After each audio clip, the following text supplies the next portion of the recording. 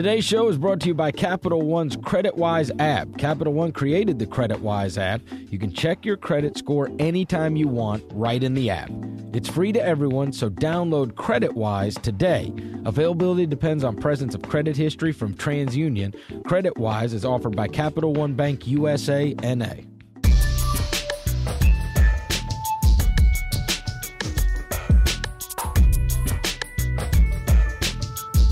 Welcome to the Ringer NBA Show. I'm Chris Vernon. Joining me today from the Washington Post is Tim Bontemps. Timmy! What up, Vernon? Hey, man. So big news came out last night. We're going to try to set this up somewhat. The big news in the NBA is that a collective bargaining agreement was reached between the Players Association and the league, and we're going to try to set this up as somewhat of a CBA for dummies, going through major points that have been reported. You did an outstanding job reporting for the Washington Post, Adrian Wojnarowski with Yahoo, Mark Stein with ESPN, David Aldridge, and I kind of like from NBA.com, I've kind of pieced it all together, different facts about this new CBA, and we'll just kind of go through it and then talk about what it means. Is that good by you? Sounds great. Okay. Sounds great, buddy. Let's do it. Okay, first things first, what level of credit should Adam Silver and Michelle Roberts get for getting this all done? Should either get more credit than the other? No. I think both should get a ton of credit. I wouldn't put one over the other. I think it's just a matter of, look, the league is awash in cash right now. I mean, everybody's doing great. There's, everybody's making a ton of money. Since the last lockout in 2011, the salary cap has gone up almost by double by next season. So, clearly the players are making a ton of money. Franchise valuations through the roof. I think there's 12 or 13 teams worth $1 billion or more now. So, it just would have been suicidal, given all the momentum both on and off the court that the league has right now, for them to risk it when everybody's making a ton of money. And I think, there was some little bit of drama in recent days when Carmelo said he was skeptical about the possibility of a deal getting done. But at the end of the day, for basically 2 months, everyone has agreed that the revenue split was going to stay the same. And as soon as we knew back in October that they all said, all right, we can stick with the money being the same from the last CBA, you knew there wasn't going to be a lockout, because that's the only thing that's ever going to get anybody to consider missing games. All this other stuff that's been going on is just kind of small potatoes and not nearly as important as making sure everybody agrees on the money. So, once that was out of the way, it's all, it was all good. What level of credit should David Stern get for the league being in this kind of position where they're not fighting about the big things? I guess he could get some, but frankly, I think Adam probably deserves more credit than David, just because during the last CBA in 2011, CBA negotiations, Stern really kind of ceded the floor to Adam and had him, really at the table doing most of the negotiating as the lead guy for the league, because he was about to take over anyway. I think, the bottom line is that the really the biggest reason that there's no lockout is the giant new television deal. If you want to thank anybody, it's probably the executives at ESPN and Turner, because, the $3 billion basically coming into the league every year for the next 8 years, everybody's making a ton of money. So there's no reason for anybody to bail, like that really is the biggest thing more than anything. Well, and you also got to thank, right, all of them, Fox, NBC, everybody, because the price got so high because everybody wanted it, right? There was the life is leverage and all of these. You remember Fox wanted games, NBC Sports and their channels wanted games. Like, everybody got in the mix for that, and so it just kept driving the price up. Yeah, no, totally. Yeah. The NBA is a huge draw right now, and like you said, Fox, FS1 was sitting there trying to get some live content. And that led to, and NBC would have liked to get in the mix. That led to ESPN and Turner, both ponying up huge money before that got to the open market to keep the rights in house. So, yeah, the whole situation has worked out really to the benefit of the league. From a performance standpoint, I think the Encore product is better than ever. The games are fun to watch. There's a faster pace. There's more scoring, more free flowing. So I think on all levels, the NBA has got a ton of momentum going in the right direction right now. And that's why, it just would not have made any sense on any level for them to let anything get in their way of having a deal done. And again, especially once they agreed on the money, you knew that this was the eventual outcome because there wasn't going to be a lockout over, licensing fees or some other silliness that's on the fringes when everybody agreed on the important stuff. All right, let's talk about some of those details. The league average salary is expected to jump from $5 million to anywhere from $8.5 to possibly $9 million, or at least in that range.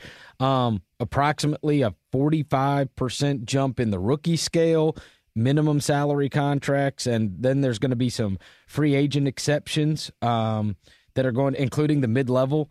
It just seems like everybody's going to be getting paid. Not a little more, a lot more, if you're talking about 45% bumps in these numbers. Well, basically, that 45% bump for 2017 is taking into account all of the jumps that have gone in the salary cap since the last CBA was created, right? Mm-hmm. So in 2011, when the CBA, the last CBA was done, the cap was about $58 million. Next year, it's going to be over $100 million. So all the 45% jump is doing is getting all of the numbers basically to where they're going to be moving forward. And then after next year, they're going to be based on a percentage of the salary cap. That'll probably be close to the percentage they are next year. So, it is a big jump for 1 year, but the reason it's a big jump is because all of those numbers right now are artificially low. So they have to kind of catch them back up again in order to have everything kind of align with the cap properly. Because right now, the mid-level exception and all the rookie contracts, that's the reason why first-round picks have been so popular, right? In terms of assets for teams, because those salaries have been artificially low. So now, by having all those kind of jump up to an accurate position within the salary cap, it'll allow everybody to kind of use all those exceptions and have rookie contracts that kind of properly fit within the structure of the salary cap, as opposed to being artificially low because they were set 5 or 6 years ago and the cap was $40 million lower. Is there going to be a big jump next year? Obviously, you're talking about those numbers going up, but I think last summer everybody said when you were seeing all these contracts being doled out that these guys, the guys that were free agents last year, were going to be the benefactor of this massive jump, and then things will kind of level out. But it does sound like we're going to get to another summer where we're going to see some just extraordinary contracts that we just got to recalibrate everything. That, $100 million just doesn't mean what $100 million used to mean when you see that number next to a guy's name. Yeah, I think so. I don't think we're going to see anything like this summer because, frankly, there's just not very many teams that can sign anybody next summer.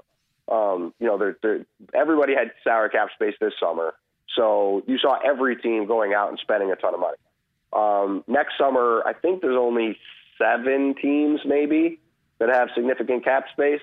So I think you'll see big contracts every year going forward now because of the way like you said, if the salary cap's over $100 million and a guy's making, if a max is, like Chandler Parsons in Memphis, if he's getting 30% of $100 million, that's a lot of money, right?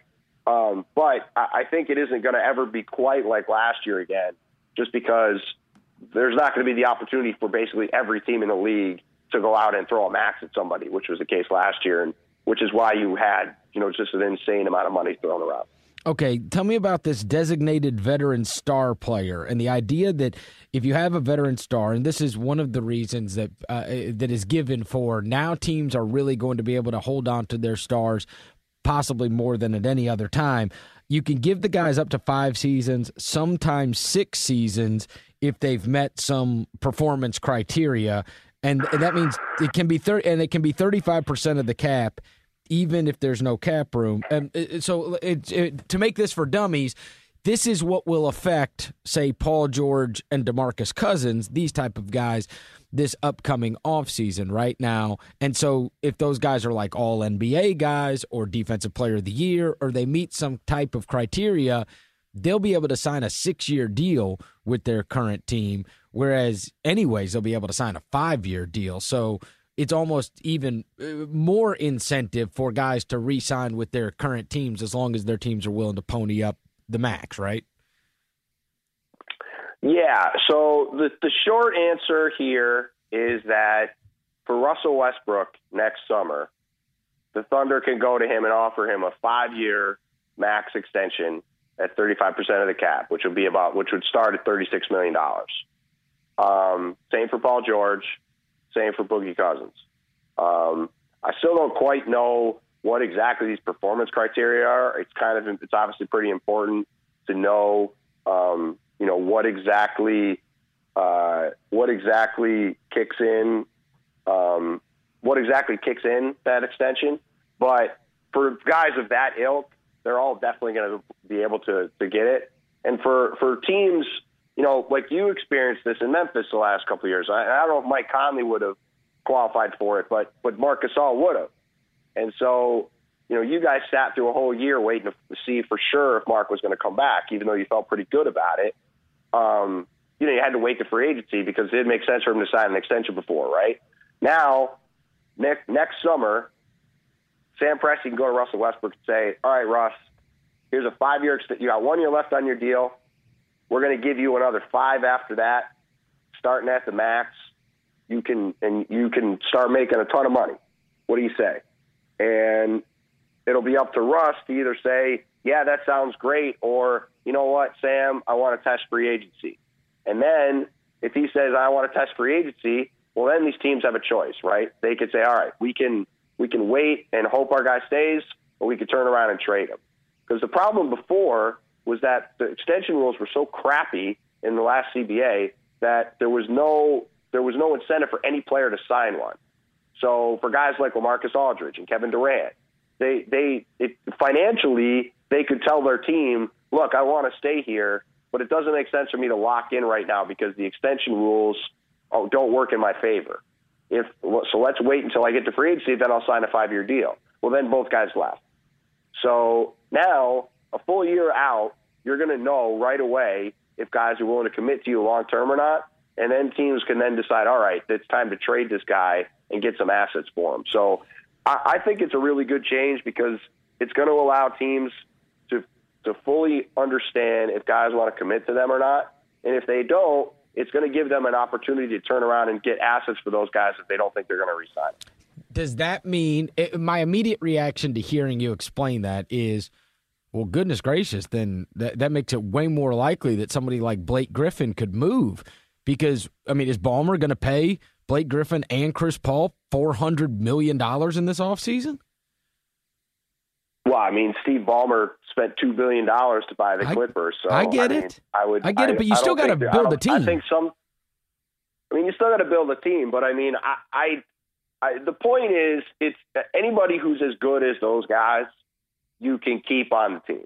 So, yes, I don't think that it's really going to drastically change the mindset of a team like the Clippers. I think if those guys are willing to stay, I think they're both going to be back. Unless they just decide they don't want to sign one of them for a talent reason or a fit reason. I think the Thunder would have been paying Russell and KD both whatever they had to pay him to keep them, right? I don't think you're going to see teams run away from signing guys because frankly, again, this kind of goes back to the same thing as before, right? Just as you were saying, these numbers might seem more eye-popping than before, but it's all the same percentage of the cap as before. And there is also just way more money in the sport now. So the numbers seem crazy because they're so much bigger than they've been in the past, but there's also so much more money to pay everybody than there was in the past that it just kind of cancels each other out. And you've got to just look at it in the prism of, all right, this is what a new max is. Is this guy worth a max or not? And like for the Clippers, CP3 and Blake, at least next year, are definitely going to be worth the max. Okay, but in the Warriors' case, you'd have 4 guys that if you put them out for free agency would all get the max. Well, right, and so maybe at some point down the road, maybe they won't be willing to pay all 4 guys, but that's also a pretty good problem to have.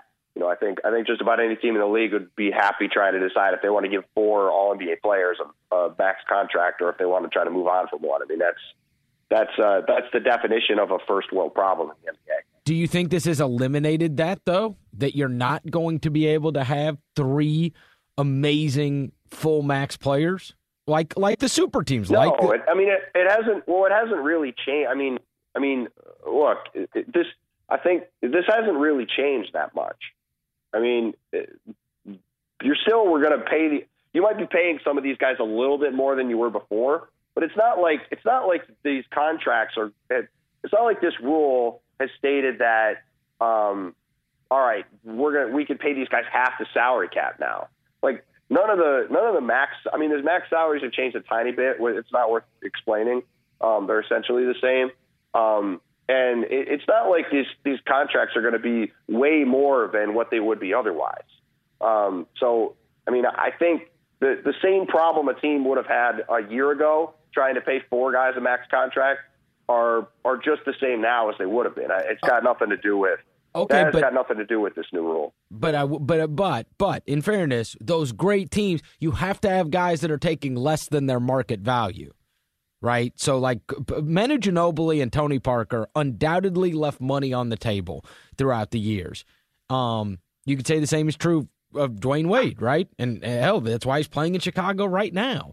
And so, do you have, with the team you've built, the guys that are willing to take a little bit less to stick in their current situation? Don't you think there's going to be a little more pressure for great players to do that if they want to stick in these type of situations? Because let's just be honest, the money ain't going to be there to give everybody what they, quote, deserve or could feasibly command. I think you're kind of missing the boat here, honestly. Like, none of this stuff is real. Like, all of these things that you're talking about are no different than they've been for the last 10 years.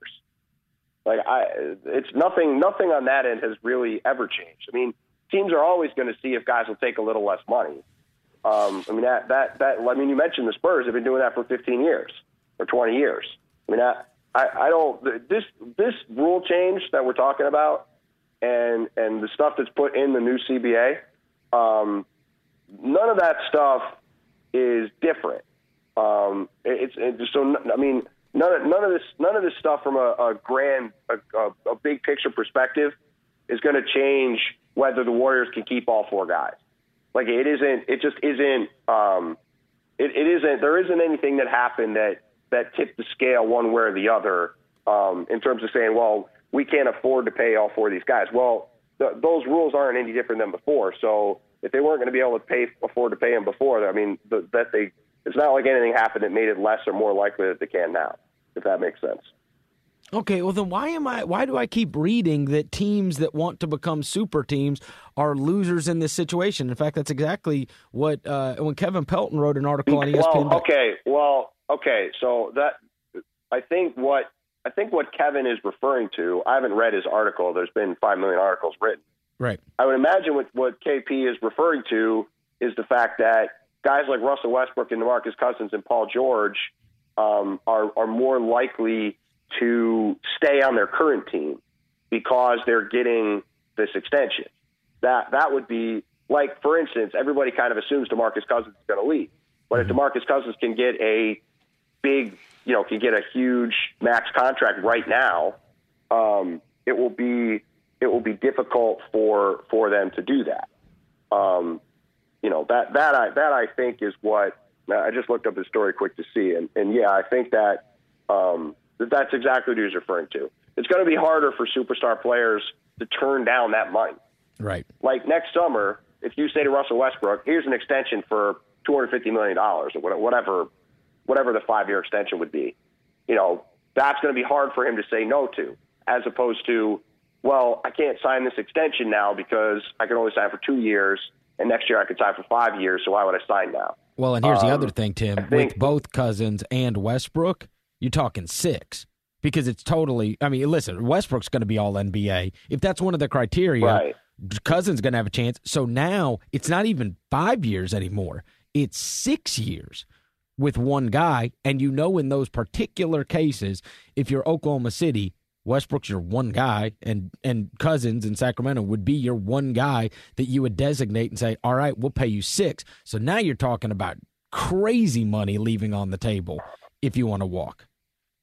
Well, and just to be clear, when you say it's 6 years, what it actually is with 1 year left. Like right now, Russell Westbrook, under the old rules, next summer, the Thunder could have offered Westbrook a 3-year extension on top of the 1 year he had left. Okay. Now they can offer him 5 more years. So just so the listeners understand, it's not that the Thunder are offering him a 6-year contract. It'd be a 5-year extension on top of the 1 extra year he had left, just so people get that. Okay. Understood. Okay. All right, Tim, we're going to get back into some more CBA talk, but first, a word from our sponsors. Late night TV just got darker. Jesus Nice and the Kid Mero have landed their own late night TV show on Viceland, the new TV channel from Vice. It's called Jesus and Mero, late nights at 11 p.m. You may know these guys from the Bodega Boys podcast. Yes, podcasters can become TV stars these days. You might know them from Twitter.com. Apparently, Twitter people can get TV shows too. This is not your typical late night show. No white guys named Jimmy, no A-list celebrities selling their new movie, no scripted jokes, no band, just 2 guys from the Bronx giving you their takes on culture, politics, sports, entertainment, and other subjects they don't really know anything about. Last night's episode had Nick Cannon on it, and it was hilarious. Watch the show because Mero has mad kids and Jesus loves sneakers, and they're funny, and other late night shows are corny. Watch Jesus and Mero on TV on Viceland every Monday through Thursday at 11 p.m. Go to Viceland.com to find your channel and check out some free episodes. The brand is strong.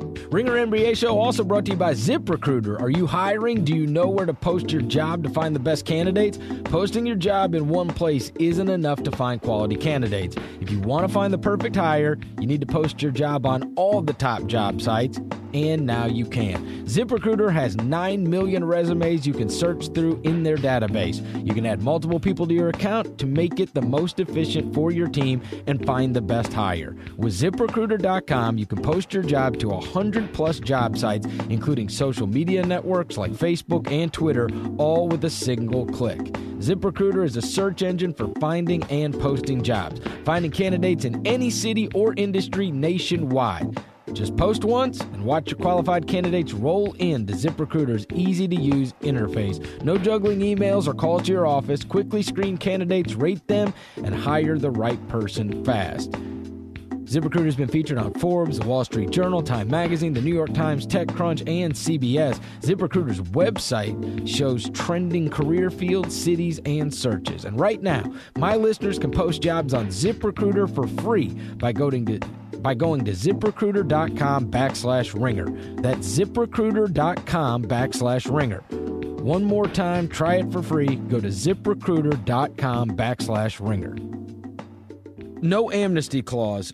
There's previously been an amnesty clause allowing teams to waive players and have their salaries removed from the cap. So how does that affect things? Well, I mean, there are a lot of teams that already like to use the amnesty clause.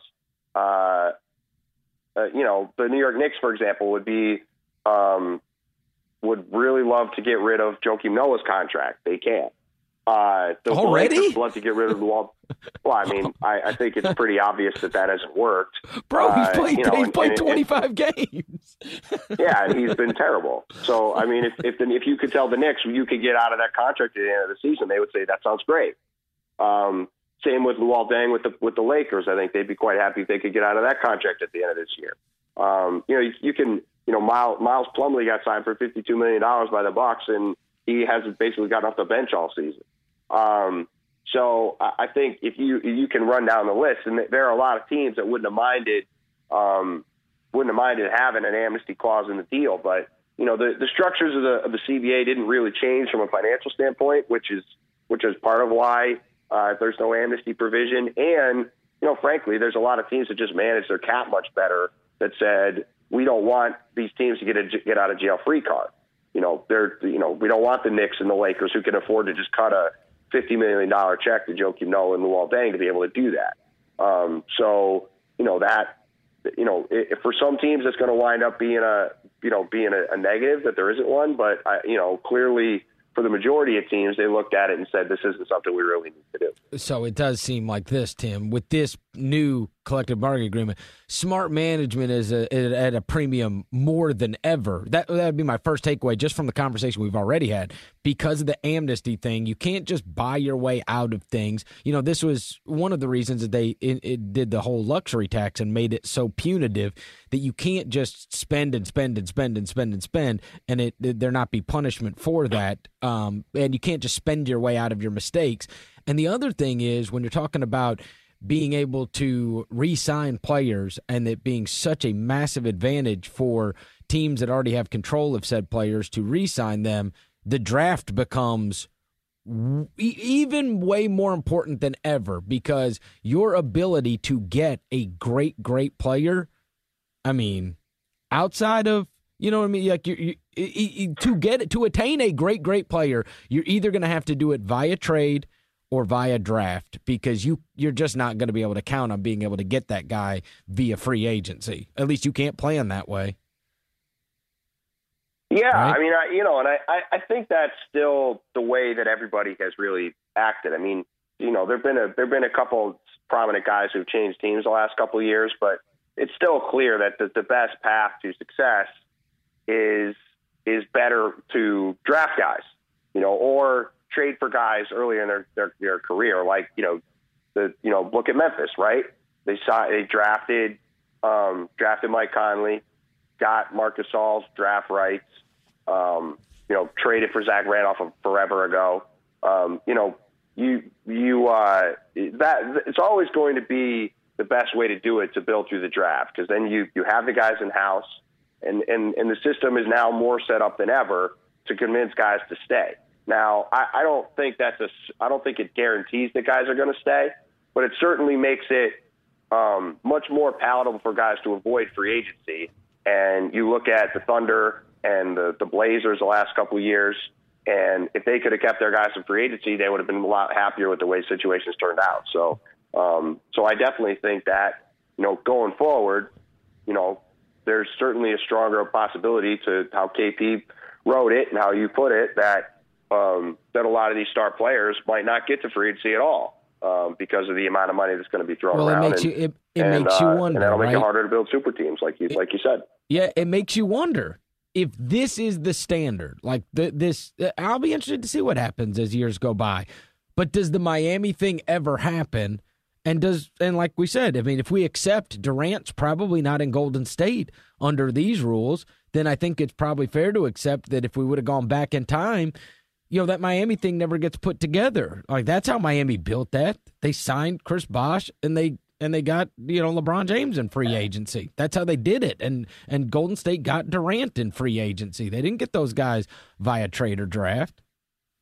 Right. Right. I just don't know. And, if guys want to play together, they're still going to make it happen, I think. But maybe so. The bottom line is, this does make it more enticing for guys to re-sign with their current teams. So, I mean, just from a strictly macro, probability standpoint, it is more unlikely to have these teams form because you're not going to have these guys being able to turn down insane amounts of money to stay with their current team. Yeah, I still think that it's going to happen, but the system is better built to prevent guys from doing that now. I, for one, love that. I also love the max roster size going from 15 to 17 and this installment of two-way contracts like they have in the NHL, which is basically now you've got 2 extra roster spots, but you can have guys that are, can shift back and forth from the D-League. And basically, if I understand this correctly, correct me if I'm wrong, when they're in the D-League, they get paid D-League money. When they're in the NBA, they get paid NBA money. And that's the end of the story, right? They're on your roster. They're a rostered player. But if they're playing in the D-League, they get paid like they're in the D-League. If they're on your NBA roster, they get paid like they're an NBA player, correct? That's exactly right. Okay. They'll make somewhere between $75,000 and $100,000 in the D-League, and they'll make whatever the minimum salary they'll be on in the NBA. And I agree with you. That's a really good step forward. Having guys that can go to the D-League and develop and come back and play for you, it's gonna help teams kind of develop and improve players. It's going to keep young players from having to go to Europe to make a decent buck because they can make $100,000 playing in the D League instead of making 25, which is what the average D League guy makes. So I think from a long-term sustainability standpoint for the league, it's a huge step forward. And I think you're really going to see a lot of teams reap the benefits of it. I mean, you look at a team like the Spurs, right? Jonathan Simmons has become a rotation player for them after playing in the D League for the Austin Spurs. If every team can use those 2 roster spots and come up with another guy like Jonathan Simmons every couple of years to play for them, that's a gigantic win. And it's going to help young guys get better. It's going to get young guys more money. So I think it's a great development and honestly a win-win for everybody. Well, and the other thing is that puts a great onus on these teams that can develop players, right? It creates another advantage. It creates a great advantage for them. The ones that are great at player development now have another advantage. I got to think they'll expand playoff rosters too, right? If the regular season roster is going to be able to go up to 17, I've got to imagine they'll probably extend the playoff roster by a player or two. I don't know about that. Yeah. I'm guessing it would probably just stay at 15, but who knows? I haven't. That's actually one thing I haven't 100% nailed down, or frankly even really thought about. But yeah, you could. My guess is you'd have to set a playoff roster of probably just 15 guys, but that's honestly just a guess. Oh, I thought playoff rosters were 12. Am I wrong about that? Well, no, I meant teams like you don't have all 15 guys in your playoff roster. You just can only have 13 active. 13 active. That's what I meant. That's what I meant. Right. So I would guess that it's going to stay the same. I would guess the two-way guys won't be part of the playoff roster, but that's just a guess. I haven't officially nailed that down either way. Season's going to start earlier. I guess the major thing that comes out of this is, less preseason and hopefully a small opportunity to have less back-to-backs throughout the year. Yeah, it's going to be 1 week earlier. So 1 week. The preseason will be 1 week shorter. Regular season will be 1 week longer. It will allow for less back-to-backs, less 4 and 5 nights. And, a better, just more opportunities to get guys rest, hopefully less situations like what happened in Memphis last night where the Cavs didn't send their stars down to play your team. Hopefully that stuff will change. And, the NBA has been, pretty strident about trying to reduce back-to-backs and try to really have as much focus on player health as possible. And, to their credit, I think they've done a really nice job of that. And, this is another step forward in that department. And, I think it's one that, look, anybody who's watched the NBA preseason the last few years has seen that these teams don't really use the preseason anyway. I mean, it's just a money-making exercise, and it's basically a waste of time for everybody. So the less time we have to spend on these fake preseason games that guys are sitting out half of and don't count when guys are working out all year round anyway. It's not like they exactly have to get back in shape. They're at you've seen guys are working out together at the gym. These teams are getting together in early September now. Well, and I don't understand why they can't just. I don't understand why they can't just do it like these NFL teams do. Like I've seen where you do have where they come to training camp. And it's almost like they practice together for 3 days, and then at the end of the week they play a preseason game against each other in front of fans, whatever.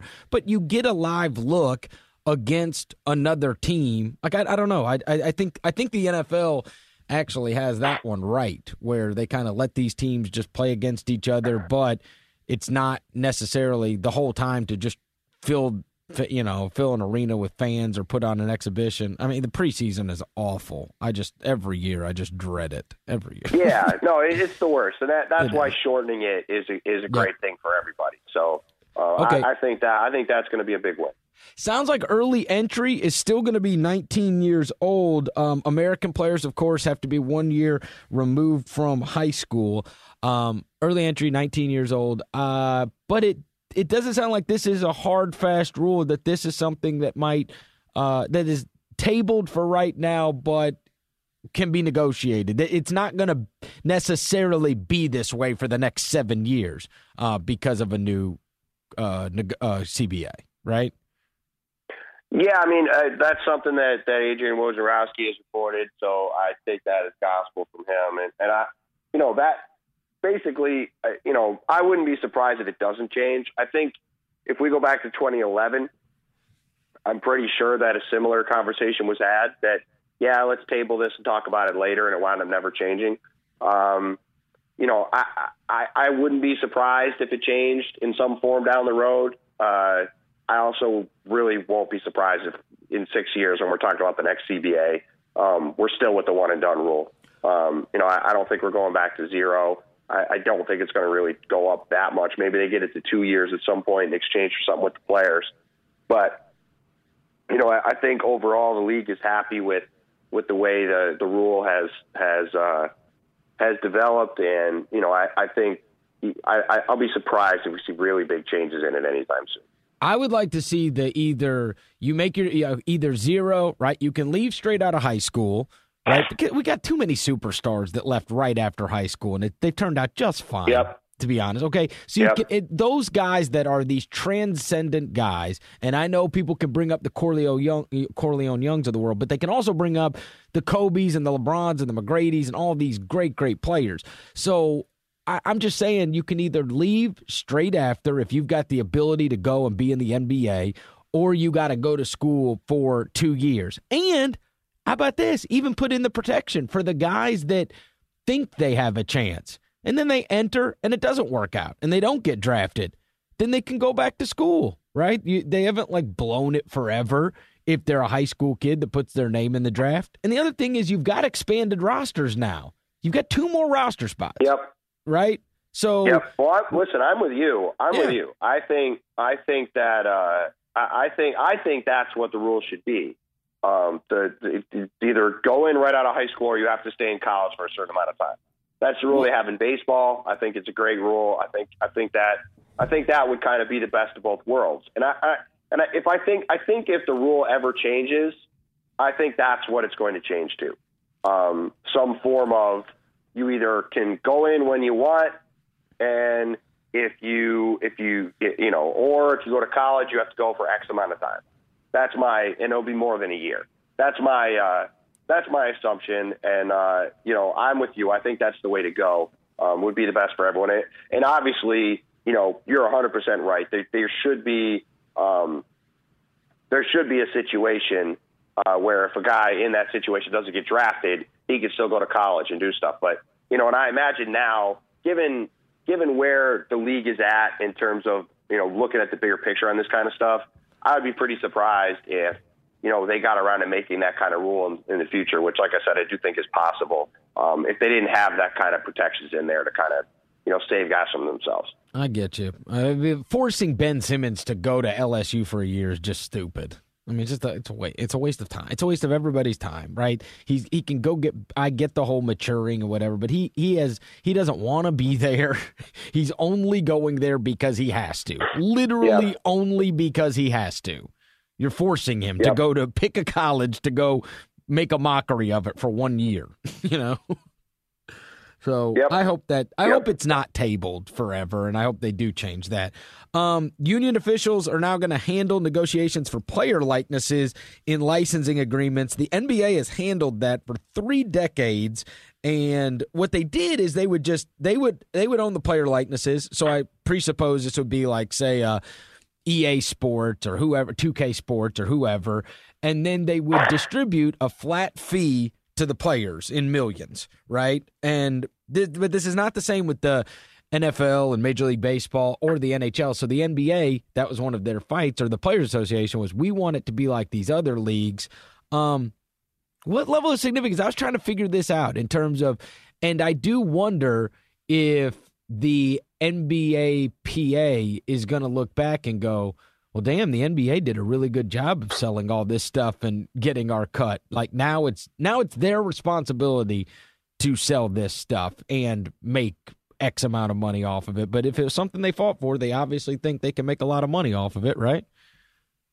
Well, that's all the other unions. That's how it was set up. They had control over this stuff, and it did it themselves. And the NBA, the Players Association was paying the NBA a fee, and the league was doing it, and they wanted to have their own control over it. So, that isn't even actually really part of the CBA. It's like a separate thing that got kind of put in the mix here, because that's usually what happens when you're right.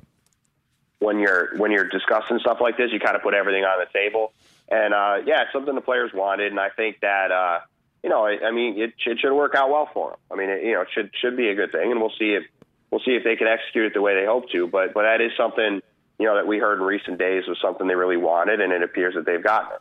All right, here's a big one, Tim. The 36 and under rule has changed to the 38 and under rule. So, to make this for dummies, the rule prohibited players from signing a 5-year deal or 5-year max deal if they're we can even make it it even simpler than that. Before Chris Paul and LeBron James would not have been able to sign one last giant contract. Now they can. That's the rule. It's really that simple. Well, Chris Paul, LeBron James, and Carmelo. Well, Carmelo, I don't think is going to apply for it because his contract runs much farther than theirs. So I don't think he could. I mean, he'll be able to sign another deal toward the end of it, but by then, like he's kind of already going to fade it out of the max territory by the time he's 35. So that's going to be less of an issue for him. It's more going to be for LeBron will be able to sign a new deal after next season, and Chris will be able to sign one after this season.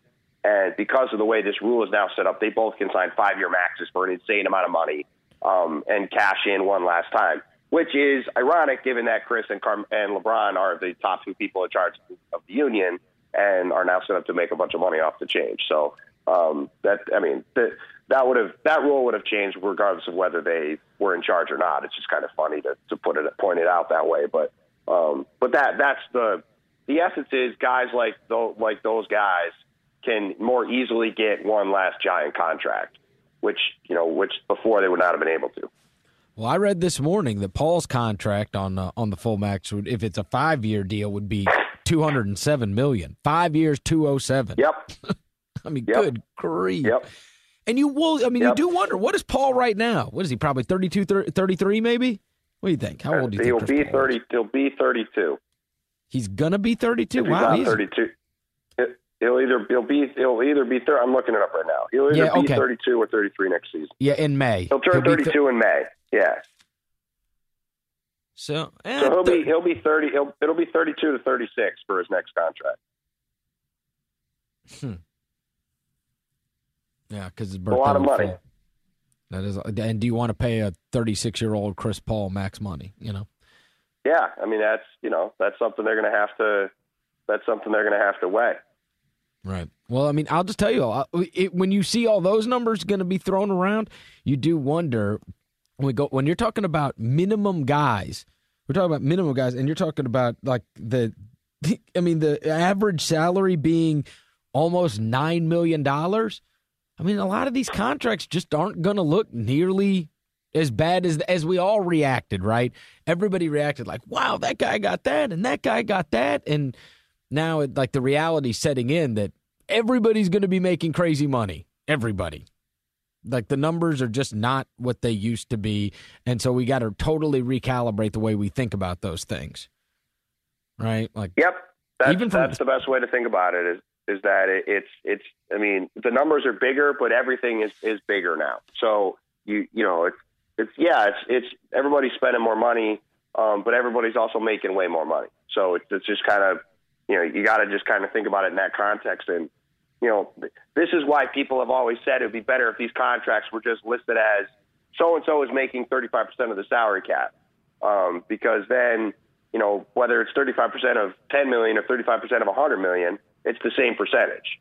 And you just would kind of go, all right, well, he's getting 35%. But, obviously it's not listed that way. But that's probably the better way to think about it is that, these guys are think about it in terms of this guy's making a percentage of an overall number as opposed to, oh, wow, he's making this giant number. Yeah. Tim, I think we did a reasonable job of being able to break down the CBA and the new things that have been announced over the course. I think so. As NBA fans, it's thrilling, right? It all seems like a good deal. Everybody's going to remain happy, and beyond anything, we're not going to be without basketball for any amount of time, which was awful. It was awful for all kinds of people involved back several years ago now.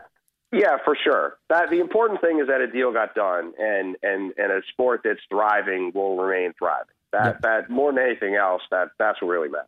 You have joined me on the podcast a couple times already this year. I want to ask you one quick trivia question, if I can. Who is in, okay? Who is in third place in the Eastern Conference as of right now? The Knicks. Thank you. They're also not going to be in third for very long, but they're in third right now. You told me they were going to suck, Tim. They don't suck. Well, they've gone on a really nice run. They've had a soft schedule, and they've taken advantage of it. They beat a bunch of bad teams in close games. But their schedule's going to get harder, and they're also, I think, 2 games out of 10th. So they could. I'm looking at it right now. They are 2 games out of 10. Don't you understand? I'm taking advantage of this. This is the one moment in time that they will ever be third place in the Eastern Conference, and you happen to be on. I know. They have a negative point differential, for God's sakes. I know. And it's going to get worse tonight. They're playing the Warriors here out in the Bay tonight. And you know what, though? Here's what matters for the Knicks. Kristaps Porzingis is going to be a superstar. And he already, I think, is a borderline all-star this year. So nothing else matters for the Knicks. Like for the CBA, all that matters is that it's done, and it's good that the league is rolling. For the Knicks, all that matters is that they have a guy who for the next 10 years is going to be one of the best players in the league. And that is for New York basketball fans, that's finally something for them to be excited about after a lot of misery. All right, I will ask you one basketball question because I want to get your opinion on this. The 2 hottest teams in the league are the Toronto Raptors, who have won 9 of their last 10, and the Houston Rockets, who have won 9 of their last 10. Which of those 2 teams do you believe in more? Who do I believe in more? Mm-hmm. I guess it depends on what your criteria is, because I believe in both to some respects. I think that the Raptors are much more likely to get back to the Eastern Conference Finals than anybody else in the East. I just think they're pretty clearly the second best team, even though they're also pretty clearly far behind the Cavs. I think Houston's really good, though. I think they're the 4th best team in the West. I think they're going to make it to the second round of the playoffs. Mike D'Antoni's system is just a perfect fit for that team. James Harden's been incredible. So I guess in some way I kind of believe in both, though I do think that both ceiling is kind of limited in the grand scheme. But I think what they're doing is legit.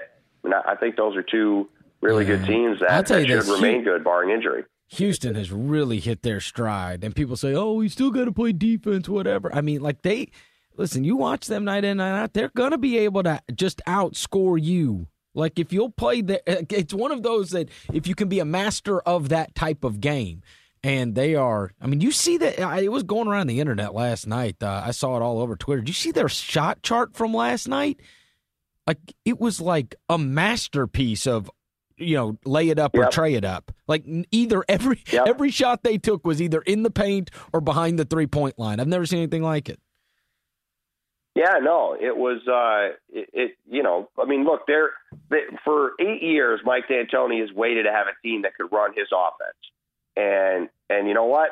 Now they have a team that can run his offense, and the results are kind of speaking for themselves, Like they look like a totally different team. And, it's fun to see. I've always been a huge Mike fan. I think that, he's kind of gotten a raw deal since leaving Phoenix, and it's fun to see that team play because putting the ball in James Harden's hands and letting him make shots for other guys, and Eric Gordon's burying threes, and Ryan Anderson's burying threes, and they're a really fun team to watch, and I do think they're legit too. Tim, I think we did pretty good making our way through the CBA and all the big news. It's clearly going to change everything that takes place in the NBA for a long, long time, but it sounds like everybody's going to end up being happy, and I know both of us are going to be happy because at least we don't have to worry about work stoppages. You the man. Enjoy that Knicks-Warriors game tonight, brother. I will, man. Good to catch up as always. Thanks, Tim. Tim Bontemps from the Washington Post. That's going to do it for another edition of the Ringer NBA show. If you dig what you're hearing, head over to iTunes, give us a rating and review, and we will talk to you on Tuesday.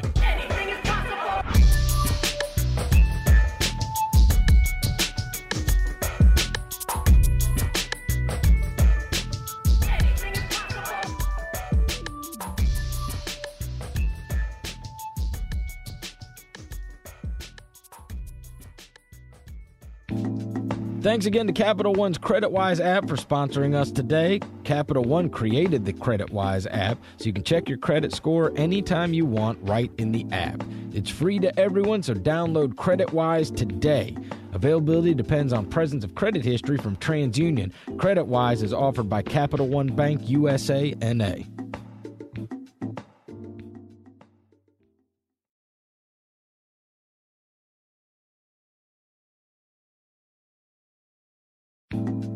Today's show is brought to you by Capital One's CreditWise app. Capital One created the CreditWise app. You can check your credit score anytime you want right in the app. It's free to everyone, so download CreditWise today.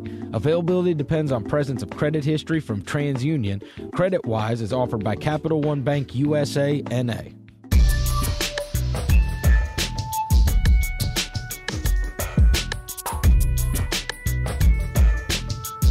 Welcome to the Ringer NBA show. I'm Chris Vernon. Joining me today from the Washington Post is Tim Bontemps. Timmy! What up, Vernon? Hey, man. So big news came out last night. We're going to try to set this up somewhat. The big news in the NBA is that a collective bargaining agreement was reached between the Players Association and the league, and we're going to try to set this up as somewhat of a CBA for dummies, going through major points that have been reported. You did an outstanding job reporting for the Washington Post, Adrian Wojnarowski with Yahoo, Mark Stein with ESPN, David Aldridge, and I kind of from NBA.com, I've kind of pieced it all together, different facts about this new CBA, and we'll just kind of go through it and then talk about what it means. Is that good by you? Sounds great. Okay. Sounds great, buddy. Let's do it.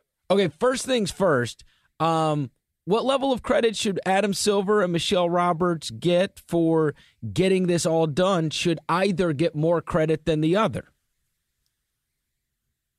No. I think both should get a ton of credit. I wouldn't put one over the other. I think it's just a matter of, look, the league is awash in cash right now. I mean, everybody's doing great. There's, everybody's making a ton of money. Since the last lockout in 2011, the salary cap has gone up almost by double by next season. So, clearly the players are making a ton of money. Franchise valuations through the roof. I think there's 12 or 13 teams worth $1 billion or more now. So, it just would have been suicidal, given all the momentum both on and off the court that the league has right now, for them to risk it when everybody's making a ton of money. And I think, there was some little bit of drama in recent days when Carmelo said he was skeptical about the possibility of a deal getting done. But at the end of the day, for basically 2 months, everyone has agreed that the revenue split was going to stay the same. And as soon as we knew back in October that they all said, all right, we can stick with the money being the same from the last CBA, you knew there wasn't going to be a lockout, because that's the only thing that's ever going to get anybody to consider missing games. All this other stuff that's been going on is just kind of small potatoes and not nearly as important as making sure everybody agrees on the money. So, once that was out of the way, it's all, it was all good. What level of credit should David Stern get for the league being in this kind of position where they're not fighting about the big things? I guess he could get some, but frankly, I think Adam probably deserves more credit than David, just because during the last CBA in 2011, CBA negotiations, Stern really kind of ceded the floor to Adam and had him, really at the table doing most of the negotiating as the lead guy for the league, because he was about to take over anyway. And, I think, the bottom line is that the really the biggest reason that there's no lockout is the giant new television deal. I mean, if you want to thank anybody, it's probably the executives at ESPN and Turner, because, the $3 billion basically coming into the league every year for the next 8 years, everybody's making a ton of money. So there's no reason for anybody to bail, like that really is the biggest thing more than anything. Well, and you also got to thank, right, all of them, Fox, NBC, everybody, because the price got so high because everybody wanted it, right? Like, I mean, there was the life is leverage, and all of these. You remember Fox wanted games, NBC Sports and their channels wanted games. Like, everybody got in the mix for that, and so it just kept driving the price up. Yeah, no, totally. I mean, the NBA is a huge draw right now, and like you said, Fox, FS1 was sitting there trying to get some live content.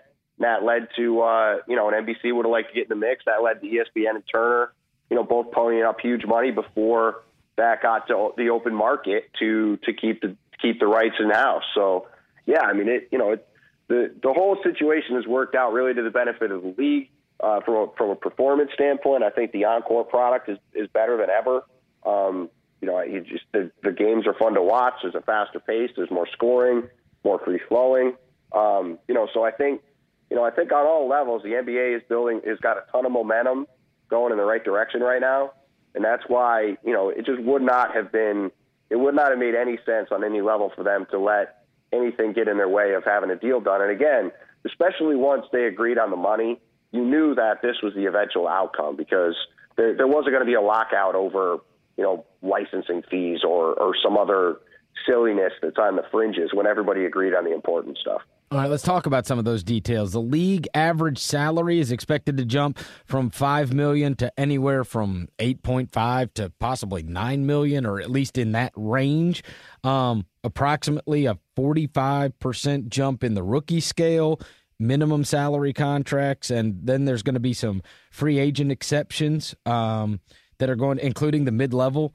It just seems like everybody's going to be getting paid not a little more, a lot more, if you're talking about 45% bumps in these numbers. Well, basically, that 45% bump for 2017 is taking into account all of the jumps that have gone in the salary cap since the last CBA was created, right? Mm-hmm. So in 2011, when the CBA, the last CBA was done, the cap was about $58 million. Next year, it's going to be over $100 million. So all the 45% jump is doing is getting all of the numbers basically to where they're going to be moving forward. And then after next year, they're going to be based on a percentage of the salary cap. That'll probably be close to the percentage they are next year. So, it is a big jump for 1 year, but the reason it's a big jump is because all of those numbers right now are artificially low. So they have to kind of catch them back up again in order to have everything kind of align with the cap properly. Because right now, the mid-level exception and all the rookie contracts, that's the reason why first-round picks have been so popular, right? In terms of assets for teams, because those salaries have been artificially low. So now, by having all those kind of jump up to an accurate position within the salary cap, it'll allow everybody to kind of use all those exceptions and have rookie contracts that kind of properly fit within the structure of the salary cap, as opposed to being artificially low because they were set 5 or 6 years ago and the cap was $40 million lower. Is there going to be a big jump next year? Obviously, you're talking about those numbers going up, but I think last summer everybody said when you were seeing all these contracts being doled out that these guys, the guys that were free agents last year, were going to be the benefactor of this massive jump, and then things will kind of level out. But it does sound like we're going to get to another summer where we're going to see some just extraordinary contracts that we just got to recalibrate everything. That, $100 million just doesn't mean what $100 million used to mean when you see that number next to a guy's name. Yeah, I think so. I don't think we're going to see anything like this summer because, frankly, there's just not very many teams that can sign anybody next summer. Everybody had salary cap space this summer, so you saw every team going out and spending a ton of money. Next summer, I think there's only 7 teams maybe that have significant cap space. So I think you'll see big contracts every year going forward now because of the way like you said, if the salary cap's over $100 million and a guy's making, if a max is, like Chandler Parsons in Memphis, if he's getting 30% of $100 million, that's a lot of money, right? But I think it isn't going to ever be quite like last year again, just because there's not going to be the opportunity for basically every team in the league to go out and throw a max at somebody, which was the case last year, and which is why you had, just an insane amount of money thrown around. Okay, tell me about this designated veteran star player and the idea that if you have a veteran star, and this is one of the reasons that that is given for now teams are really going to be able to hold on to their stars possibly more than at any other time. You can give the guys up to 5 seasons, sometimes 6 seasons if they've met some performance criteria, and that means it can be 35% of the cap, even if there's no cap room. And so to make this for dummies, this is what will affect, say, Paul George and DeMarcus Cousins, these type of guys, this upcoming offseason right now. And so if those guys are like all NBA guys or defensive player of the year, or they meet some type of criteria, they'll be able to sign a 6-year deal with their current team. Whereas anyways, they'll be able to sign a 5-year deal. So it's almost even more incentive for guys to re-sign with their current teams as long as their teams are willing to pony up the max, right?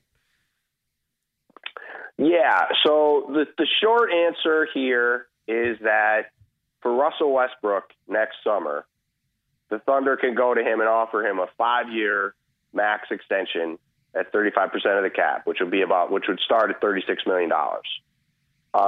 Same for Paul George. Same for Boogie Cousins. I still don't quite know what exactly these performance criteria are. It's obviously pretty important to know, what exactly kicks in that extension. But for guys of that ilk, they're all definitely going to be able to get it. And for teams, like you experienced this in Memphis the last couple of years. I don't know if Mike Conley would have qualified for it, but Marc Gasol would have. And so, you guys sat through a whole year waiting to see for sure if Mark was going to come back, even though you felt pretty good about it. You had to wait to free agency because it didn't make sense for him to sign an extension before, right? Now, next summer, Sam Presti can go to Russell Westbrook and say, all right, Russ, here's a 5-year extension. You got 1 year left on your deal. We're going to give you another 5 after that, starting at the max. You can start making a ton of money. What do you say? And it'll be up to Russ to either say, yeah, that sounds great, or, you know what, Sam, I want to test free agency. And then if he says, I want to test free agency, well, then these teams have a choice, right? They could say, all right, we can wait and hope our guy stays, or we could turn around and trade him. Because the problem before was that the extension rules were so crappy in the last CBA that there was no incentive for any player to sign one. So for guys like LaMarcus Aldridge and Kevin Durant, financially they could tell their team, look, I want to stay here, but it doesn't make sense for me to lock in right now because the extension rules don't work in my favor. So let's wait until I get to free agency, then I'll sign a 5-year deal. Well, then both guys left. So now, a full year out, you're going to know right away if guys are willing to commit to you long-term or not, and then teams can then decide, all right, it's time to trade this guy and get some assets for him. So I think it's a really good change because it's going to allow teams to fully understand if guys want to commit to them or not. And if they don't, it's going to give them an opportunity to turn around and get assets for those guys if they don't think they're going to re-sign. Does that mean – my immediate reaction to hearing you explain that is, well, goodness gracious, then that makes it way more likely that somebody like Blake Griffin could move because, is Ballmer going to pay Blake Griffin and Chris Paul $400 million in this offseason? Well, Steve Ballmer spent $2 billion to buy the Clippers. So I get it. I get it, but you still got to build a team. I think you still got to build a team, but the point is, it's anybody who's as good as those guys, you can keep on the team. So, yes, I don't think that it's really going to drastically change the mindset of a team like the Clippers. Like, I think they're I think if those guys are willing to stay, I think they're both going to be back, unless they just decide they don't want to sign one of them for a talent reason or a fit reason. I think the Thunder would have been paying Russell and KD both whatever they had to pay him to keep them, right? I mean, I don't think you're going to see teams run away from signing guys, because frankly, again, this kind of goes back to the same thing as before, right? Just as you were saying, these numbers might seem more eye-popping than before, but it's all the same percentage of the cap as before. And there is also just way more money in the sport now. So the numbers seem crazy because they're so much bigger than they've been in the past, but there's also so much more money to pay everybody than there was in the past that it just kind of cancels each other out. And you've got to just look at it in the prism of, all right, this is what a new max is. Is this guy worth a max or not? And like for the Clippers, CP3 and Blake, at least next year, are definitely going to be worth the max. Okay, but in the Warriors' case, you'd have 4 guys that if you put them out for free agency would all get the max. Well, right, and so maybe at some point down the road, maybe they won't be willing to pay all 4 guys, but that's also a pretty good problem to have. I think just about any team in the league would be happy trying to decide if they want to give 4 All-NBA players a max contract or if they want to try to move on from one. I mean, that's the definition of a first world problem in the NBA. Do you think this has eliminated that, though? That you're not going to be able to have 3 amazing full max players like the super teams? No, it hasn't. Well, it hasn't really changed. I mean, look, I think this hasn't really changed that much. I mean, we're going to pay you might be paying some of these guys a little bit more than you were before, but it's not like these contracts are. It's not like this rule has stated that, all right, we can pay these guys half the salary cap now. Like none of the max. I mean, the max salaries have changed a tiny bit. It's not worth explaining. They're essentially the same. And it's not like these contracts are going to be way more than what they would be otherwise. So, I mean, I think the same problem a team would have had a year ago trying to pay 4 guys a max contract are just the same now as they would have been. It's got nothing to do with got nothing to do with this new rule. But in fairness, those great teams, you have to have guys that are taking less than their market value. Right? So, like, Manu Ginobili and Tony Parker undoubtedly left money on the table throughout the years. You could say the same is true of Dwayne Wade, right? And hell, that's why he's playing in Chicago right now. And so, do you have, with the team you've built, the guys that are willing to take a little bit less to stick in their current situation? Don't you think there's going to be a little more pressure for great players to do that if they want to stick in these type of situations? Because let's just be honest, the money ain't going to be there to give everybody what they, quote, deserve or could feasibly command. I think you're kind of missing the boat here, honestly. Like, none of this stuff is real. Like, all of these things that you're talking about are no different than they've been for the last 10 years.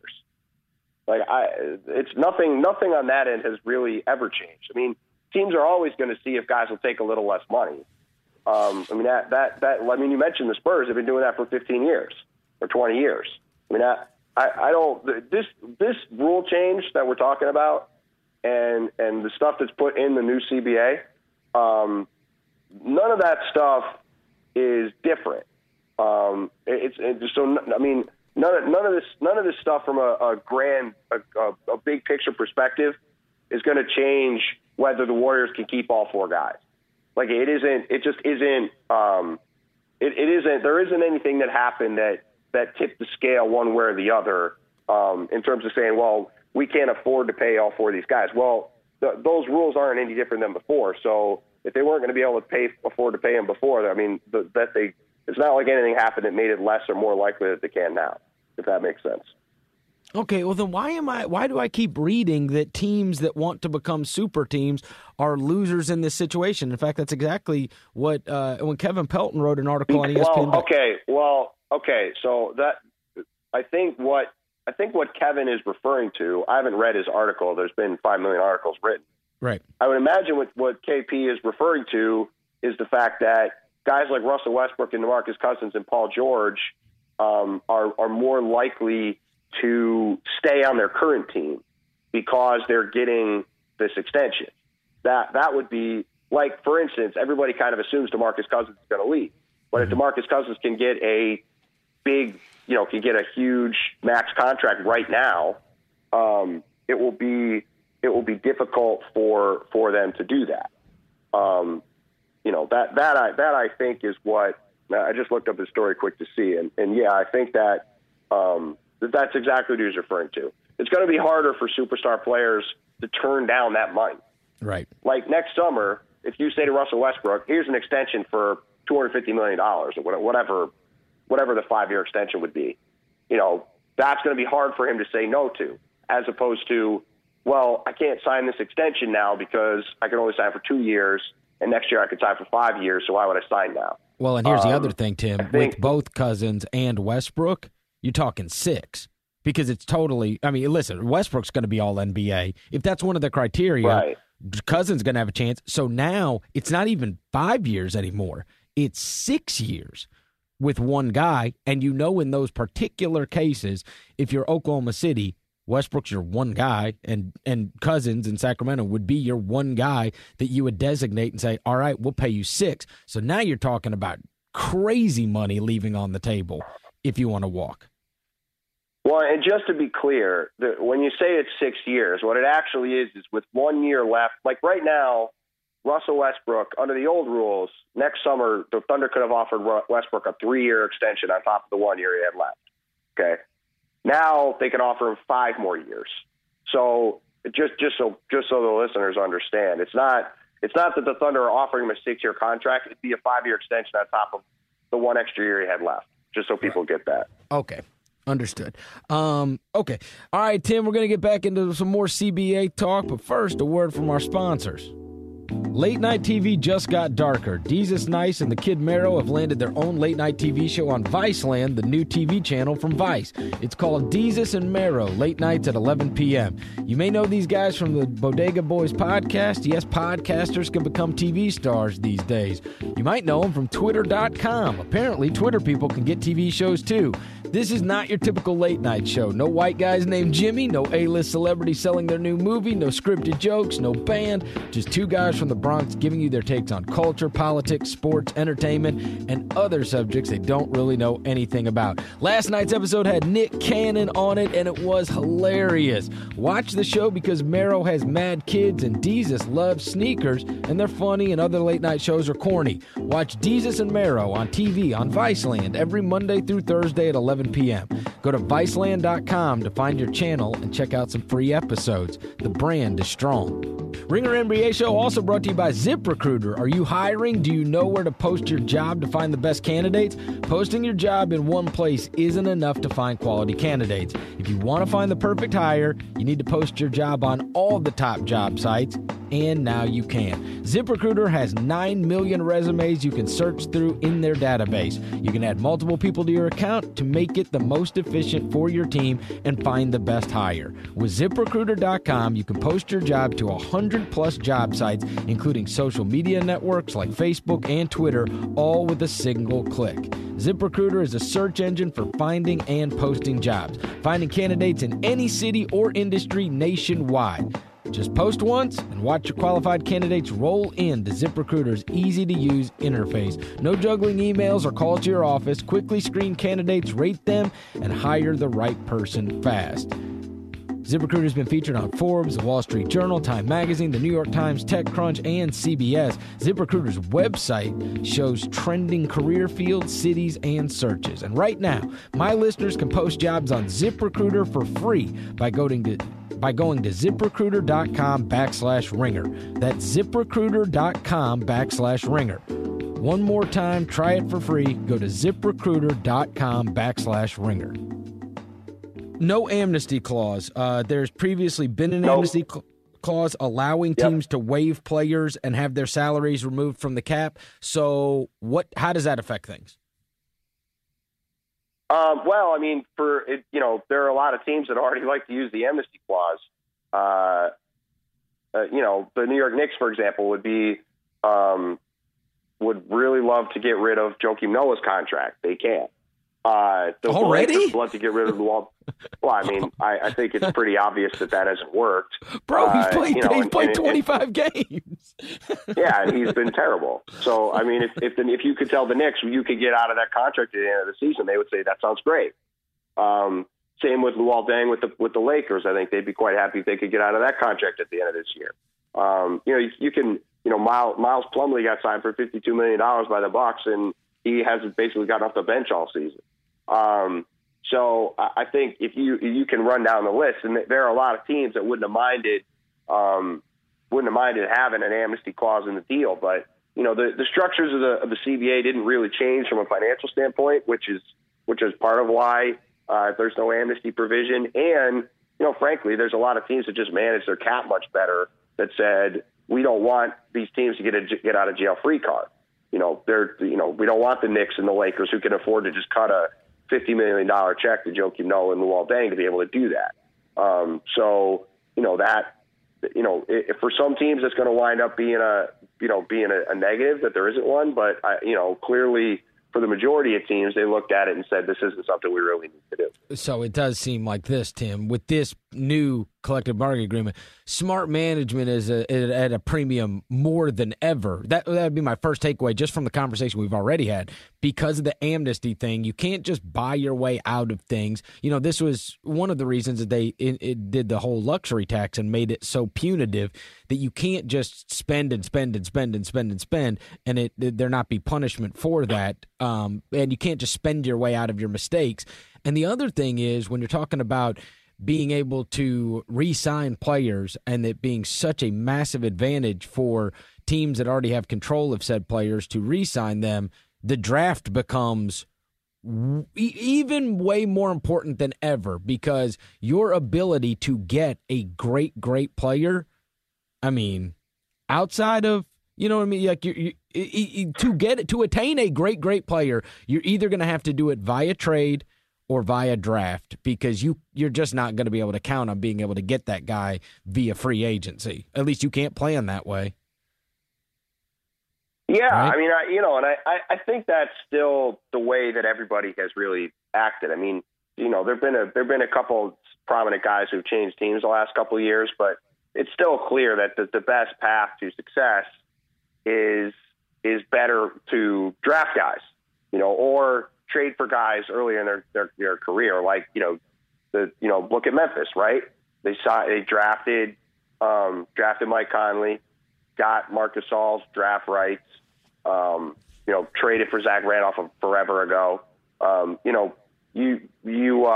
It's always going to be the best way to do it to build through the draft, because then you have the guys in house, and the system is now more set up than ever to convince guys to stay.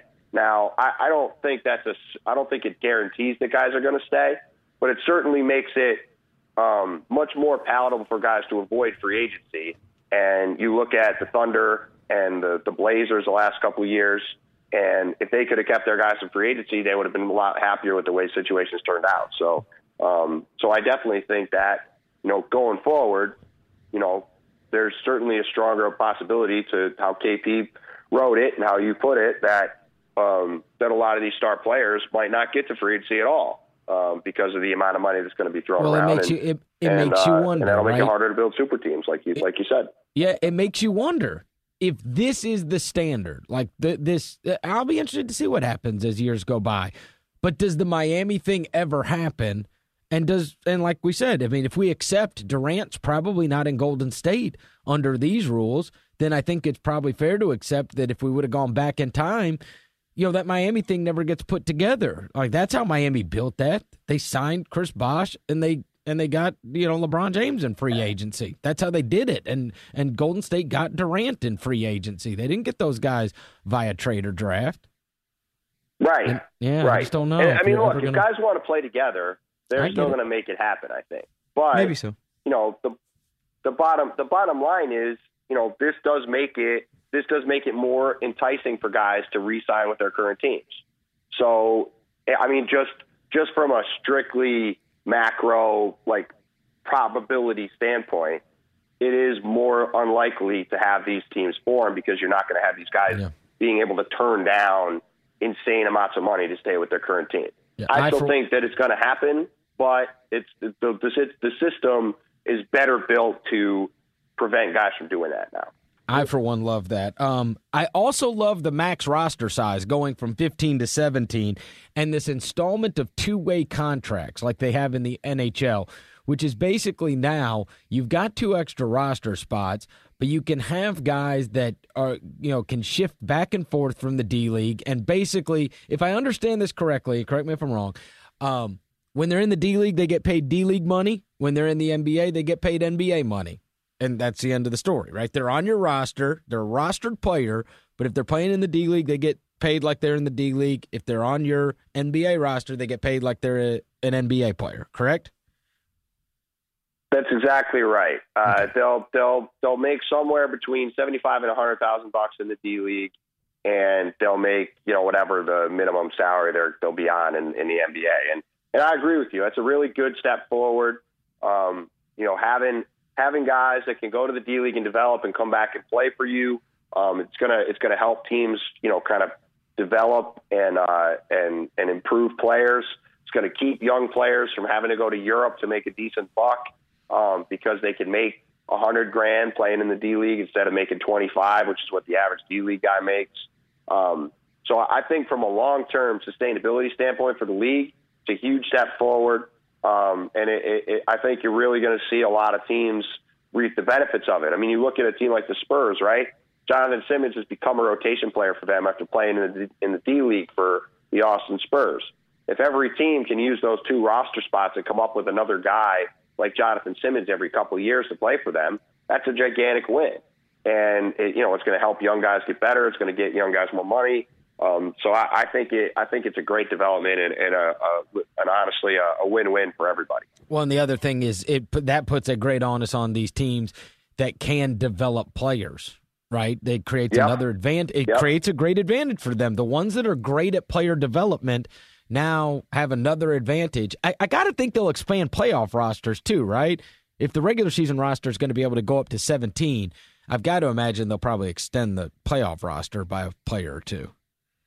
I don't know about that. Yeah. I'm guessing it would probably just stay at 15, but who knows? I haven't. That's actually one thing I haven't 100% nailed down, or frankly even really thought about. But yeah, you could. My guess is you'd have to set a playoff roster of probably just 15 guys, but that's honestly just a guess. Oh, I thought playoff rosters were 12. Am I wrong about that? Well, no, I meant teams like you don't have all 15 guys in your playoff roster. You just can only have 13 active. 13 active. That's what I meant. That's what I meant. Right. So I would guess that it's going to stay the same. I would guess the 2-way guys won't be part of the playoff roster, but that's just a guess. I haven't officially nailed that down either way. Season's going to start earlier. I guess the major thing that comes out of this is, less preseason and hopefully a small opportunity to have less back-to-backs throughout the year. Yeah, it's going to be 1 week earlier. So 1 week. The preseason will be 1 week shorter. Regular season will be 1 week longer. It will allow for less back-to-backs, less 4 and 5 nights. And, a better, just more opportunities to get guys rest, hopefully less situations like what happened in Memphis last night where the Cavs didn't send their stars down to play your team. Hopefully that stuff will change. And, the NBA has been, pretty strident about trying to reduce back-to-backs and try to really have as much focus on player health as possible. And, to their credit, I think they've done a really nice job of that. And, this is another step forward in that department. And, I think it's one that, look, anybody who's watched the NBA preseason the last few years has seen that these teams don't really use the preseason anyway. I mean, it's just a money-making exercise, and it's basically a waste of time for everybody. So the less time we have to spend on these fake preseason games that guys are sitting out half of and don't count, when guys are working out all year round anyway. It's not like they exactly have to get back in shape. They're at the, you've seen guys are working out together at the gym. These teams are getting together in like early September now. Well, and I don't understand why they can't just. I don't understand why they can't just do it like these NFL teams do. Like I've seen like where you do have where they come to like training camp. And it's almost like they practice together for 3 days, and then at the end of the week, they play a preseason game against each other in front of fans, whatever. But you get a live look against another team. Like I don't know. I think the NFL actually has that one right, where they kind of let these teams just play against each other, but it's not necessarily the whole time to just fill an arena with fans or put on an exhibition. I mean, the preseason is awful. Every year I just dread it every year. Yeah, no, it's the worst, and that's why shortening it is a great thing for everybody. So okay. I think that's going to be a big win. Sounds like early entry is still going to be 19 years old. American players, of course, have to be 1 year removed from high school. Early entry, 19 years old, but it doesn't sound like this is a hard, fast rule, that this is something that that is tabled for right now, but can be negotiated. It's not going to necessarily be this way for the next 7 years because of a new CBA, right? Yeah, I mean, that's something that Adrian Wojnarowski has reported, so I take that as gospel from him. And that basically, I wouldn't be surprised if it doesn't change. I think if we go back to 2011, I'm pretty sure that a similar conversation was had that, yeah, let's table this and talk about it later, and it wound up never changing. I wouldn't be surprised if it changed in some form down the road. I also really won't be surprised if in 6 years when we're talking about the next CBA, we're still with the one and done rule. I don't think we're going back to zero. I don't think it's going to really go up that much. Maybe they get it to 2 years at some point in exchange for something with the players. But, I think overall the league is happy with the way the rule has developed. And, I think I'll be surprised if we see really big changes in it anytime soon.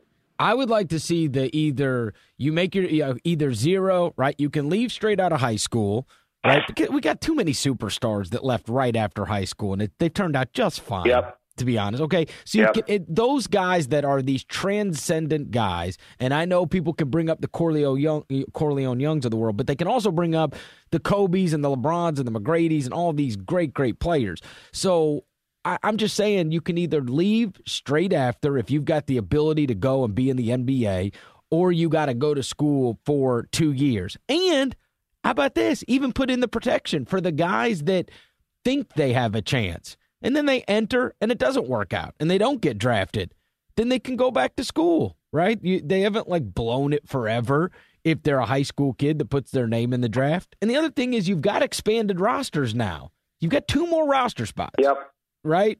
So Well, listen, I'm with you. With you. I think that I think that's what the rule should be. It's either go in right out of high school or you have to stay in college for a certain amount of time. That's the rule they have in baseball. I think it's a great rule. I think that would kind of be the best of both worlds. And I think if the rule ever changes, I think that's what it's going to change to. Some form of you either can go in when you want, and if you or if you go to college, you have to go for X amount of time. And it'll be more than a year. That's my assumption, and I'm with you. I think that's the way to go. Would be the best for everyone. And obviously, you're 100% right. There should be a situation where if a guy in that situation doesn't get drafted, he can still go to college and do stuff. But and I imagine now, given where the league is at in terms of looking at the bigger picture on this kind of stuff, I would be pretty surprised if they got around to making that kind of rule in the future, which, like I said, I do think is possible. If they didn't have that kind of protections in there to kind of, save guys from themselves. I get you. Forcing Ben Simmons to go to LSU for a year is just stupid. I mean, it's a waste of time. It's a waste of everybody's time, right? He can go get. I get the whole maturing or whatever, but he doesn't want to be there. He's only going there because he has to. Literally only because he has to. You're forcing him to go to pick a college to go make a mockery of it for 1 year. You know. So I hope it's not tabled forever, and I hope they do change that. Union officials are now going to handle negotiations for player likenesses in licensing agreements. The NBA has handled that for 3 decades, and what they did is they would own the player likenesses. So I presuppose this would be like, say, EA Sports or whoever, 2K Sports or whoever, and then they would distribute a flat fee to the players in millions, right? But this is not the same with the NFL and Major League Baseball or the NHL. So the NBA, that was one of their fights, or the Players Association, was we want it to be like these other leagues. What level of significance? I was trying to figure this out in terms of, and I do wonder if the NBA PA is going to look back and go, well, damn, the NBA did a really good job of selling all this stuff and getting our cut. Like now it's their responsibility to sell this stuff and make X amount of money off of it. But if it was something they fought for, they obviously think they can make a lot of money off of it, right? Well, that's all the other unions. That's how it was set up. They had control over this stuff and it did it themselves. And the NBA, the Players Association was paying the NBA a fee. And the league was doing it, and they wanted to have their own control over it. So, that isn't even actually really part of the CBA. It's like a separate thing that got kind of put in the mix here, because that's usually what happens when you're when you're discussing stuff like this. You kind of put everything on the table, and it's something the players wanted, and I think that it should work out well for them. I mean, it should be a good thing, and we'll see if they can execute it the way they hope to. But that is something, that we heard in recent days was something they really wanted, and it appears that they've gotten it. All right, here's a big one, Tim. The 36 and under rule has changed to the 38 and under rule. So to make this for dummies, the rule prohibited players from signing a 5-year deal or 5-year max deal if they're 30. We can make it even simpler than that. Before Chris Paul and LeBron James would not have been able to sign one last giant contract. Now they can. That's the rule. It's really that simple. Well, Chris Paul, LeBron James, and Carmelo. Well, Carmelo, I don't think is going to apply for it because his contract runs much farther than theirs. So I don't think he could. I mean, he'll be able to sign another deal toward the end of it, but by then, like he's kind of already going to fade it out of the max territory by the time he's 35. So that's going to be less of an issue for him. It's more going to be for, LeBron will be able to sign a new deal after next season, and Chris will be able to sign one after this season. And because of the way this rule is now set up, they both can sign 5-year maxes for an insane amount of money and cash in one last time. Which is ironic, given that Chris and LeBron are the top 2 people in charge of the union and are now set up to make a bunch of money off the change. So that rule would have changed regardless of whether they were in charge or not. It's just kind of funny to point it out that way. But that's the essence is guys like those guys can more easily get one last giant contract, which before they would not have been able to. Well, I read this morning that Paul's contract on the full max, if it's a 5-year deal, would be $207 million. 5 years, $207. Yep. I mean, good grief. Yep. And you do wonder, what is Paul right now? What is he, probably 32, 33 maybe? What do you think? How old do you think Chris Paul is? He'll be 32. He's going to be 32? If he's not 32. He'll either be 30. I'm looking it up right now. He'll either be 32 or 33 next season. Yeah, in May. He'll turn 32 in May. Yeah. So he'll be 30. It'll be 32 to 36 for his next contract. Yeah, because his birthday. A lot of money. Fall. That is, and do you want to pay a 36-year-old Chris Paul max money? Yeah, I mean that's something they're going to have to. That's something they're going to have to weigh. Right. Well, I mean, I'll just tell you, when you see all those numbers going to be thrown around, you do wonder when you're talking about minimum guys, we're talking about minimum guys, and you're talking about like the average salary being almost $9 million. I mean, a lot of these contracts just aren't going to look nearly as bad as we all reacted, right? Everybody reacted like, wow, that guy got that and that guy got that. And now like the reality setting in that everybody's going to be making crazy money. Everybody. Like the numbers are just not what they used to be. And so we got to totally recalibrate the way we think about those things. Right? Like, yep. That's the best way to think about it is that it's I mean, the numbers are bigger, but everything is bigger now. So it's everybody's spending more money, but everybody's also making way more money. So it's just kind of, you got to just kind of think about it in that context. And, this is why people have always said it would be better if these contracts were just listed as so-and-so is making 35% of the salary cap.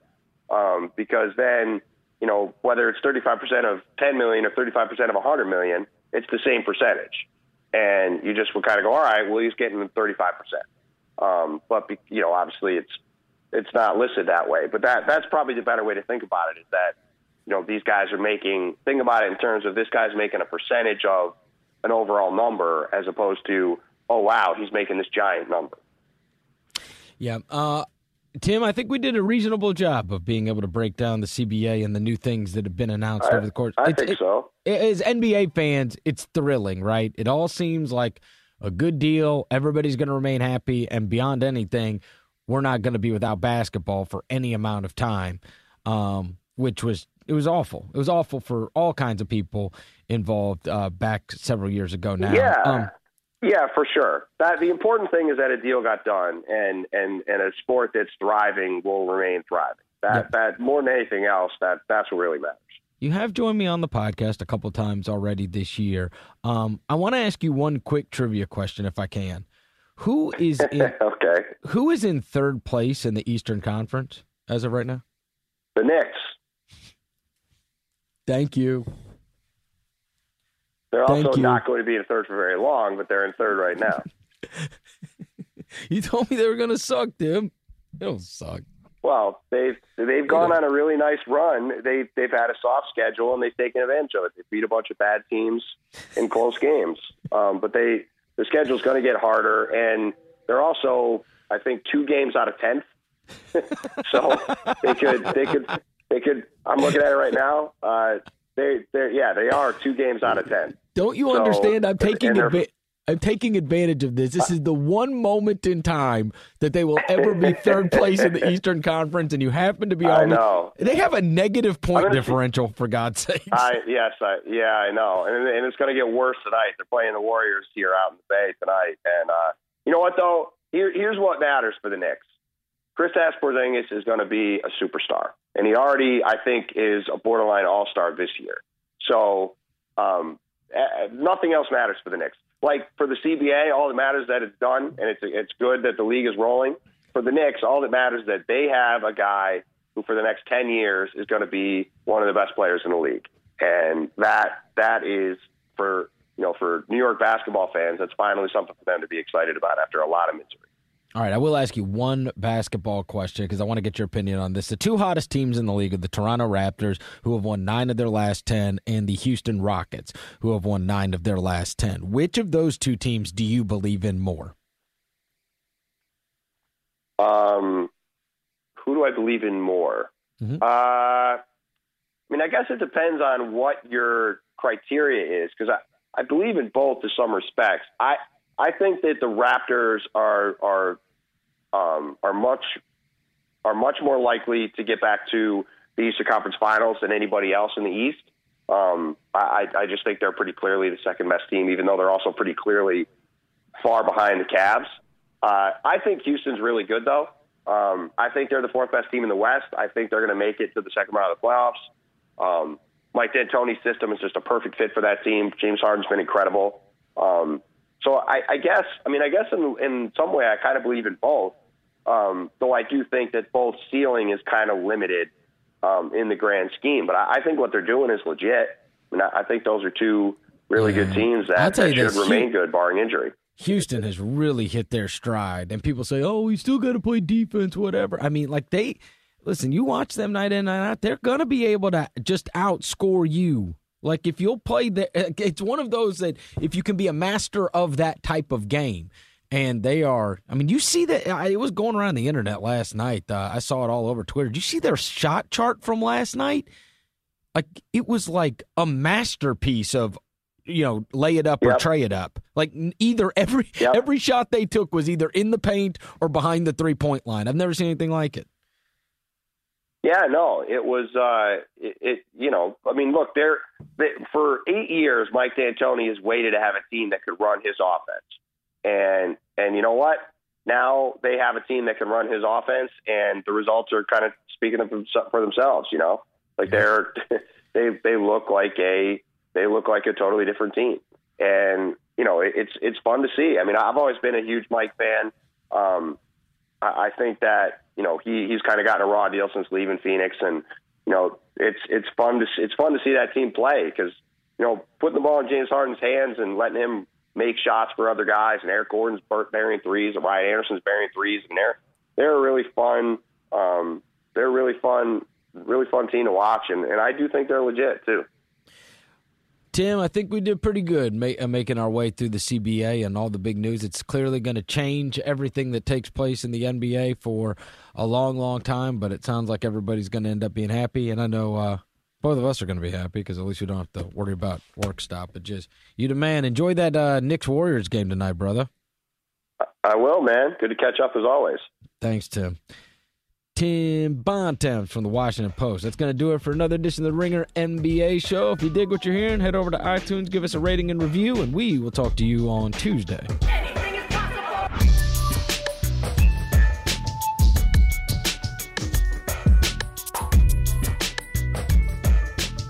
Anything is possible.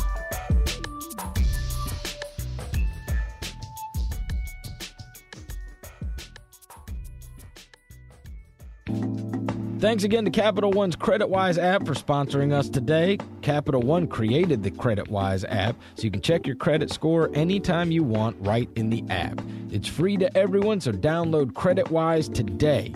Availability depends on presence of credit history from TransUnion. CreditWise is offered by Capital One Bank USA, N.A.